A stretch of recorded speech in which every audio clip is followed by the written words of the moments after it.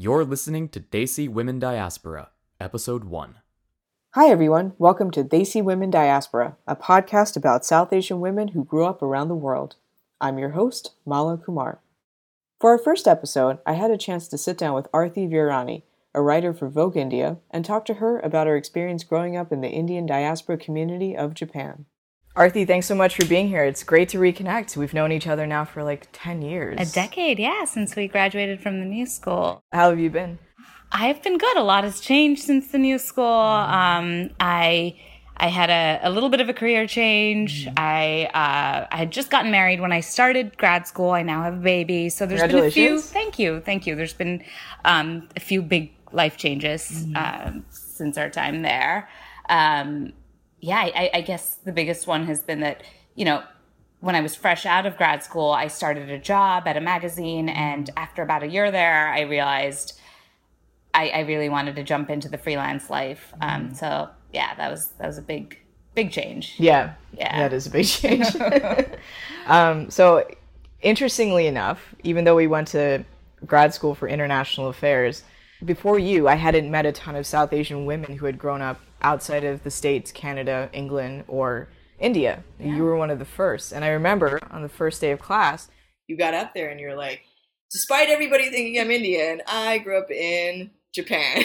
That's right. That's usually, it's amazing how many people think I'm just messing with them when I say that, because, if you hear me talk, I went to an American school, so that's why I sound the way I do. But Japan is where I spent 18 years of my life. Yeah. So Japan is home. Japan is home. It's always going to be home. My parents still live there. When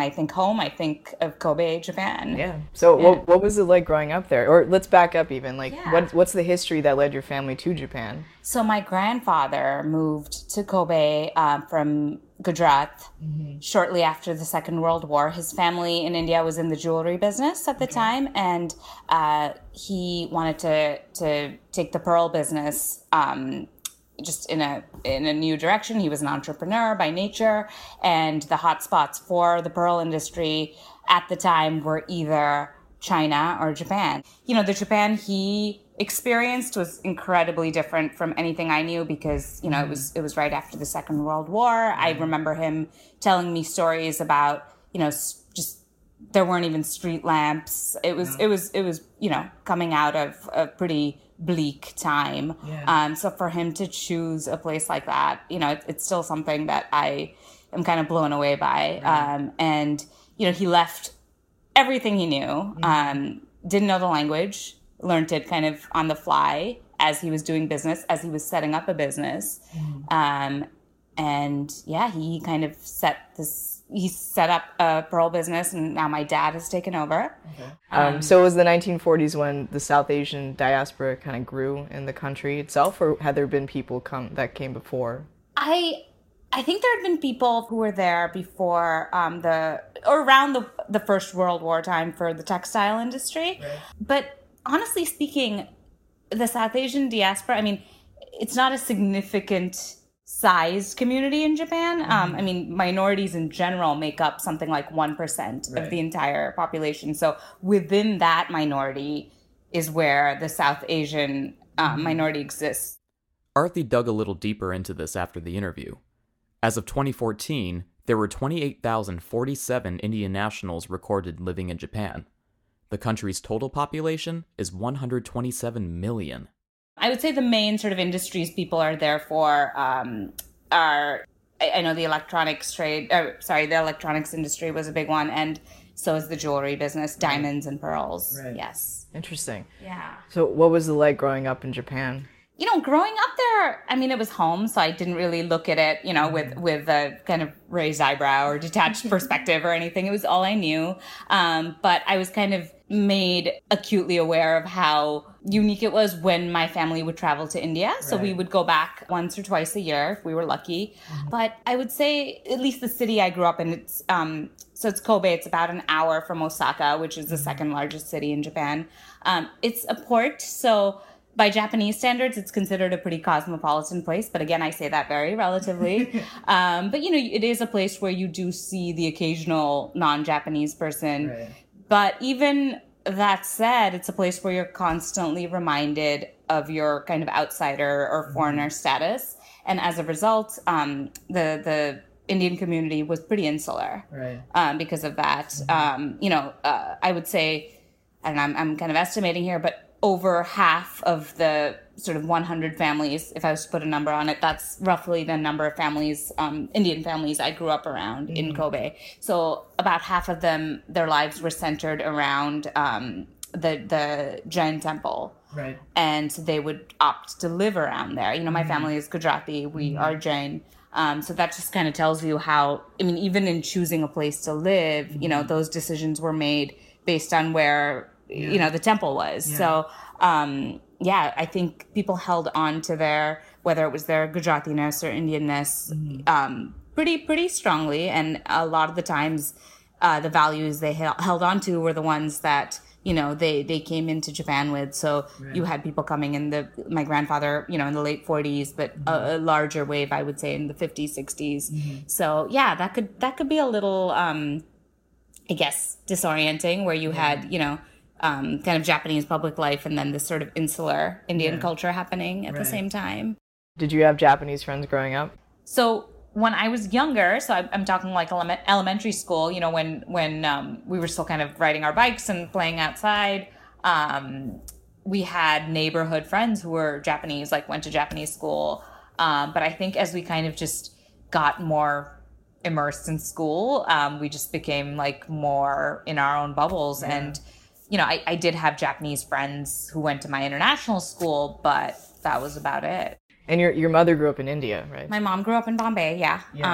She'll always joke around and say that she didn't even want to leave her neighborhood in Bombay, and somehow she ended up, in Japan. So, if you don't mind me asking, did your parents have an arranged marriage? They did. They had it was very much arranged.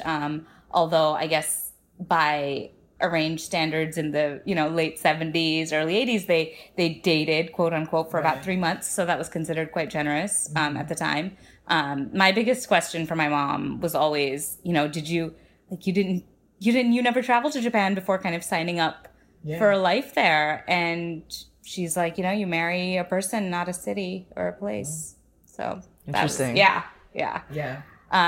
That's, I think my mom's officially at that point now where she has been in Japan longer than she was in India. Right. Yeah. So do you think she identifies more as a Japanese citizen or resident than she does an Indian, or is it kind of a hybrid identity somewhere? It's just definitely a hybrid. If anything, I would say that both her and me, to a certain extent, we identify more with other hybrids rather than people from, even if I was going to speak to her, I speak for her, I would say that I think she identifies, more with people who kind of have this in-between status versus even somebody who's, who went to the same school or college that she did in Bombay, just because she hasn't lived there in so long. Right. And I think Japan is unique in that way, because you can live there, for the majority of your life and still, because of pure optics and like what you look like, and because the language is quite a difficult one to learn. Right. You just constantly feel like you're on the periphery. So I think she definitely deals with that a lot. Yeah. So did you go to Japanese medium schools? No, I went to, so my school was called the Canadian Academy. It was an international school founded by Canadian missionaries. It was, we followed a pretty American curriculum, I would say. We took the SATs, we had AP classes, stuff like that. I would say over half of my graduating class ended up going to university in the States. And then the rest were kind of scattered, whether it was, places in Europe or Australia, and like very few in Japan itself. Yeah. It was, we took Japanese on the side as one might take Spanish or, French or something here. But it was very much an English school. But so are you fluent in Japanese? I'm not. And that's something that I'm sometimes embarrassed to admit as well. So Japanese has, just from a writing perspective, it has 3 different scripts, right? So there's hiragana, there's katakana, which is an alphabet that's exclusively devoted to words that they've borrowed from different cultures. Okay. Yeah, so that just tells you the sheer specificity of it. And then there's kanji, which are the Chinese characters that have, Japanese interpretations. So I can understand quite a bit. I'm conversational. I've been in the US now since 2002. So I'm definitely out of practice. But when I go back home, I can usually plug in after a few days. Yeah. Okay, interesting. And did your mom ever learn? My mom learned pretty formally, actually. Oh, wow. I think that was one of the things that helped. I remember she said, it was about getting a driver's license and learning Japanese. And I think she'd always been a pretty independent person. So those two things were super critical to her feeling like, an independent person in a new country. Yeah. So you mentioned that the Indian diaspora is quite insular, which is something that I've heard of many diaspora communities. Like, people tend to form tight-knit communities as they may not necessarily feel integrated, or they kind of hold on to values or norms that are accustomed to generations ago when they first came. Right. Did you feel that way? Because you got to go back to India quite a bit, so you... I did. And I'll tell you, there's one incident in particular where I realized how kind of frozen in time we were versus sort of our counterparts in India. So we were back for I think it was around New Year's time, and it must have been, probably in early high school. And I remember my mom telling us, make sure you dress appropriately, cover up. I know you're going out. I think we were going to a club or something. Mm-hmm. And so my sister and I distinctly remember this. We were in full sleeve, cardigans. And we felt like nuns in that club. I mean, people were leagues ahead of us. And I just remember that being a really depressing New Year's. I mean, because not necessarily for what we were wearing, but just because we just felt like such fish out of water. We really felt like, who are we? We don't really identify with, our peers here. And this is just, we're clearly out of step. Yeah. So by the time you came over to the States for university, did you feel somewhat connected with the culture here because you had studied at least at Canadian universities? Yeah, I think, so just because of friends I had, and just books. I mean, I think books were my biggest ways to identify with American culture. Overall, I think out of any of the cultures I've kind of grown up around, I definitely felt the most natural connection to the States, just because of, I think, pop culture, language. A lot of our teachers were Americans, so that kind of stuff impacts you. Yeah, cool. So, I mean, I'm just curious, the media representation in Japan for me is just fascinating because there's, at least in America, in the American limited worldview of Japan, everything is fetishized, everything is super extreme, everything is just kind of ridiculous, Mm-hmm. Did you feel that sense growing up there, and how was it being a South Asian woman? Did you feel at all represented in the culture around you? No, but I think that was such a given that wasn't even a gray area. Yeah. It was why would you expect to be represented in the culture? That was sort of my baseline. So in that sense, I was consuming plenty of commercial Indian culture. So that kind of filled that void. Right. But, I this kind of answers what you're asking, but I guess where it kind of became especially awkward for me was that, like I said, you were kind of reminded of your foreigner status on a daily basis. I mean, we're talking on, we would be commuting to school on trains and people would kind of stare and point and very overt stuff. Right. I mean, nothing that would be scarring or in a way it was constantly being reminded that, oh, you're kind of interesting in the other and exotic and, all that stuff. So that was, I guess a lot of us just brushed it off, but I realized that wasn't a normal way to grow up, to kind of always be reminded that the Japanese word for it is gaijin. That's what foreigner means. But that said, I mean, I realized that I might be painting kind of a disturbing picture, but overall, even though there's this sense of being reminded that you're not Japanese, there is this peaceful coexistence that happens there. Yeah. You feel like you were treated with respect and that you could get around safely. Yeah. Safety was never an issue. As a culture, there is this sort of undercurrent of, because everybody it sounds superficial, but, space is such an issue there, right? Yeah. So everybody is very just naturally courteous and respectful. And in that sense, I was pretty spoiled. So what was it like at university once you came to the States? So I actually, I attended Syracuse University, and part of the reason, not entirely, but part of the reason I chose that school was because my dad attended Syracuse. So he, he had kind of a similar, I guess, education path where he went to international school in Kobe as well, and then followed it up with university here. Granted, he went for engineering. I went for the journalism school. So, we had different experiences, but I'd grown up hearing about Syracuse. So, relatively speaking, it wasn't as foreign to me as, a completely unknown place would have been. I struggled a little bit in the first semester until I kind of found my people. And I would say that what I struggled with a lot was, Syracuse had a pretty significant Indian American population. Right. And I realized in that sort of initial enthusiasm of freshman year and everybody wanting to get to know each other, there was a lot of, oh, I'm Indian, you're Indian, let's hang out. And I realized that just, my closest kind of connections and friends ended up being other hybrids like myself. So my, one of my closest friends is from South Africa, but her parents are German. So she kind of grew up with this, third culture kidness too. And those were the people I ultimately found the sort of deepest connections with. Yeah.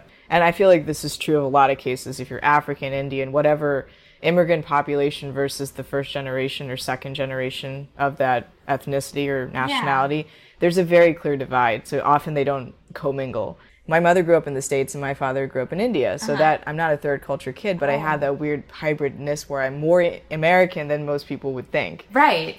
So I just... because your mom grew up here. Yeah, so the people are like, oh, isn't it crazy when your mom does this? I'm like, no, because she didn't do that growing up. That's so interesting to hear you say that, because that's kind of how I feel about my dad, because he was, a toddler when he moved to Japan. So, he's not your stereotypical Indian dad. And I, when people kind of automatically break into the faux Indian accent, and I'm like, wow, my dad doesn't sound like that at all. So I don't identify. So how was that? Like, did you find a group of Indians ultimately that you felt comfortable with? Yeah, absolutely. I mean, it wasn't so much of a group as it was individuals. And I think because I was a little choosy, for the lack of a better word, I think the connections I made were really kind of deep and I guess long lasting, because it wasn't just sort of that, like, let's meet as part of the Indian Association and, see where that goes. Yeah. It was like, I genuinely like you as a person. Very cool. Yeah. Nice. So after undergrad, where did you end up? After undergrad, so I was on what they call a student visa, right? So I had a year to work. And in that year, I kind of had to secure sponsorship. Otherwise, it was like, see ya. And journalism in general was not in such a great place in 2006 when I graduated. So it was really difficult. I moved to New York City. I had a couple of internships at a publication, at a nonprofit, but none of those really turned into, sponsored things. The immigration thing proved to be a huge hurdle. So I actually ended up making the decision to go back to Japan for about 8 months. And, I always knew I wanted a master's, but I just assumed kind of in the trajectory I'd planned for myself that it would happen way later. But I think I had a year between undergrad and grad. Yeah. Wow. Yeah. Okay. So you spent most of that time back in Japan. I did, which was interesting. That was, I think, the last, kind of unknowingly, it was the last time I spent living with my parents. Because after that, I moved here. I ended up getting married, didn't move back. So that, it was a little, I think, stifling at the time, but I'm glad I had that. In-kind support for Desi Women Diaspora is provided by Sanjara Inc., digital solutions that serve the greater good. So, you talked a lot about your journalism career. Can you tell me a bit about how growing up in Japan or being South Asian, the combination of all these things, how did that kind of influence and lead you to where you are as a journalist? Sure. So I think when you're, again, made aware of that outsiderness perpetually, on a daily basis, you become somewhat of an observer. And I think that's what happened to me. So there was that going on. And there was just also this very early kind of love I had for reading. I mean, I read all the time. I was that kid who would like bring books to family gatherings, and my mom would have to be like, don't bring your book this time. You know, I was that person.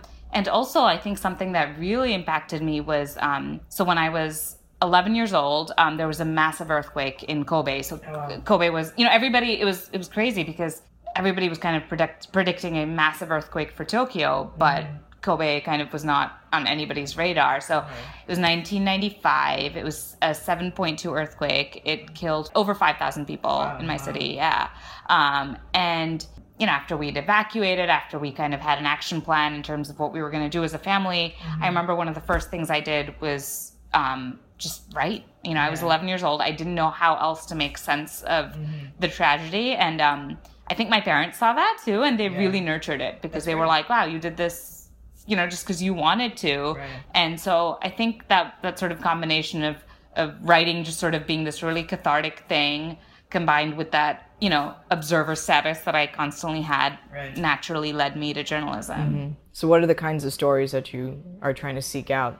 I think right now, and I mean always really, I really enjoy writing profiles. I enjoy, just sitting down with people and just offering an angle into them that, people may not get from the occasional soundbite or, and it's getting harder and harder to do. You have, especially when it comes to people who are, who have that celebrity status because, you have the whole publicity machine to deal with.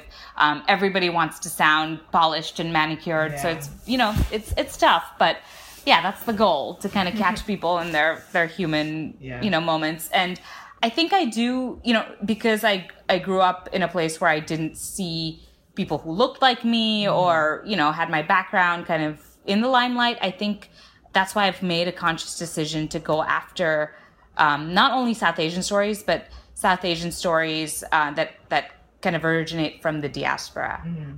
Yeah. And you write a lot for Vogue India. I do, yeah. Do you get to cover those kinds of stories a lot for them? I do, and that's partly why I love working for them. So I started working for them when they were just, I think they were maybe a year or two old, and they didn't really have a U.S. presence or any kind of content that spoke to a diaspora audience. Right. And since then, they've expanded, and they certainly have those kinds of stories, but I'd like to think that I, pushed that. Yeah, that's awesome. Yeah. So who's the favorite person that you've ever interviewed? Oh, my gosh. And why? Whew, that's a tough one, actually. I think the most kind of unexpectedly rewarding interview would have to be Arianna Huffington. Oh, wow. And again, I understand that she doesn't necessarily fit like that South Asian diaspora-ness I just talked about, but I was pleasantly surprised by how just warm, accessible, how much universal appeal she had as a person. Yeah. And listening to her is really an exercise in listening to somebody who knows their audience. Yeah. She knew she was being interviewed for Vogue India. And not to say that she was not genuine, but she had kind of curated her answers in a certain way to really resonate with an Indian audience. Right. And I admired that. Yeah. So, she certainly stands out. But more recently, actually one of my first interviews after the baby was a New York-based farmer. His name is Viraj Puri, and he is a founder of a company called Gotham Greens. Okay, yeah. Have you picked up their stuff? I mean, they're all over. Yeah. So he has a really fascinating background, and he's changing the idea of what it means to be a farm and what farming in an urban context can look like. Yeah. And he also has a very kind of global, diaspora-friendly background. So it's always fun when different things like that come together. And yeah, it was unexpectedly kind of refreshing and informative, and I learned a lot about urban agriculture through his lens. How do you think your career would have been different if you had gone back to Japan? I think had I embraced my sort of awkwardness and uniqueness, I think I'd like to think that I could have carved out a niche for myself in the journalism world, being a non-Japanese person reporting on Japan. Yeah, so I'd like to think I could have done what I'm doing maybe with the Indian diaspora here, but with people in Japan. Cool. Yeah.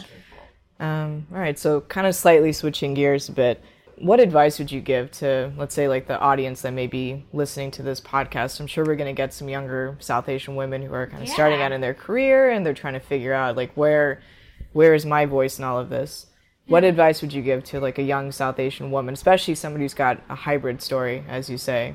Yeah, I mean, so I read, I'm paraphrasing, but I recently read something along the lines of, if you're kind of authentic, you really don't have any competition. Nice. So I think it's about embracing your, uniqueness, your weirdness, your hybridness. Yeah. And, in whatever way you want to let that play out, I don't think it necessarily means you have to go down a creative path or an artistic path, but, even in the business world, there are a multitude of ways you can bring that authenticness in. So I think it's about embracing that rather than kind of pushing it away and wanting to become like everybody else. Yeah. No, I completely agree. I feel like the things that made me an outsider growing up made me the weird kid. Yeah. Honestly, those are the things that people find interesting about me as an adult. And interestingly enough, this group of women that I've clicked with and connected with in Jersey City, where I live, again, so many of them are the hybrids. Really? Yeah, they're people, they're women like me who, our first generation, they've moved from, everywhere from Afghanistan to Venezuela. I mean, we have Jersey City is super diverse that way, but we're all kind of figuring it out together. And I realized maybe that's what I was looking for and not necessarily kind of existing versions of lives that I could copy paste. It's more like, no, I just needed a group of people who were stumbling just as much as I am. Yeah. I mean, you've had such a great perspective into American, Canadian, I guess, obviously Japanese and Indian upbringings and cultures. So, I mean, how do you bring all that together, especially when thinking about who your son's going to be or how you deal with personal relationships? Like, what are some of the lessons that you've learned from each of those cultures? Oh my gosh, that's such a great question. I think... And again, he's 1.5, so we have a very long way to go. But I think, language is something I think about a lot. And I think about the fact that being trilingual or bilingual, stretches your brain in such a variety of directions. And kind of the rewards are, more than you can even really realize, right? Like, it's not just about having the skill to translate. Like, it gives you a whole different outlook, speaking multiple languages. And I'm sure you know that. And I struggle with that, especially in the context of raising my son, because English is really the only language that I can confidently say that I'm fluent in. Mm-hmm. The other languages are conversational. And so I don't know. I'm not confident that I can pass those on to him. And in not being able to pass those languages on, I wonder if I'm giving him a diluted version of the life that I had. But I do have to remind myself that, again, it goes back to that embracing your authenticity thing, where I think if I'm just kind of unapologetically myself, and if I'm naturally bringing a lot of those cultures that I grew up around to the table, I am going to impart some of that onto him, and he'll put it together in his own hybrid way. Yeah. Do you think he's ever going to, I mean, obviously you're going to go back to Japan and visit your parents throughout your life. Do you hope that he has some connection to the country? I do. That was the first trip he took. So, I think we're going to keep reinforcing that for the rest of his life. And I hope he embraces that. And I hope he kind of takes that on as like a very fluid part of who he is. Mm-hmm. Yeah. Did your husband grow up in Japan? No, he grew up in Long Island in Connecticut. So his parents are also, they're originally from Gujarat. So, we have a similar kind of heritage, but very different experiences. What does he feel like when he goes back to Japan and sees his wife interacting with this country that he always calls it my natural habitat, which makes me feel like a little strange, but part of the reason I love him is that he's so comfortable there. And that was right off the bat. I mean, he visited when I was dating and it wasn't a forced thing. He just naturally felt a connection to the place. But I do think that to a certain degree, going there for him is a vacation. That's part of why he likes it, right?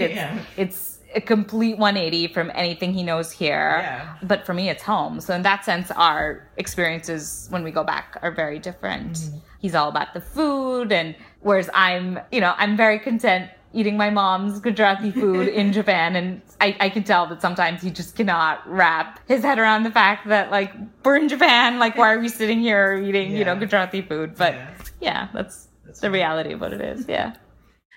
What was it like traveling around Japan as a kid? It was, we did a lot of it. I think the incredible thing about Japan is sort of that coexistence of really ancient history and futuristic kind of trend setting that they're doing there. And like this stuff can be happening within minutes of each other.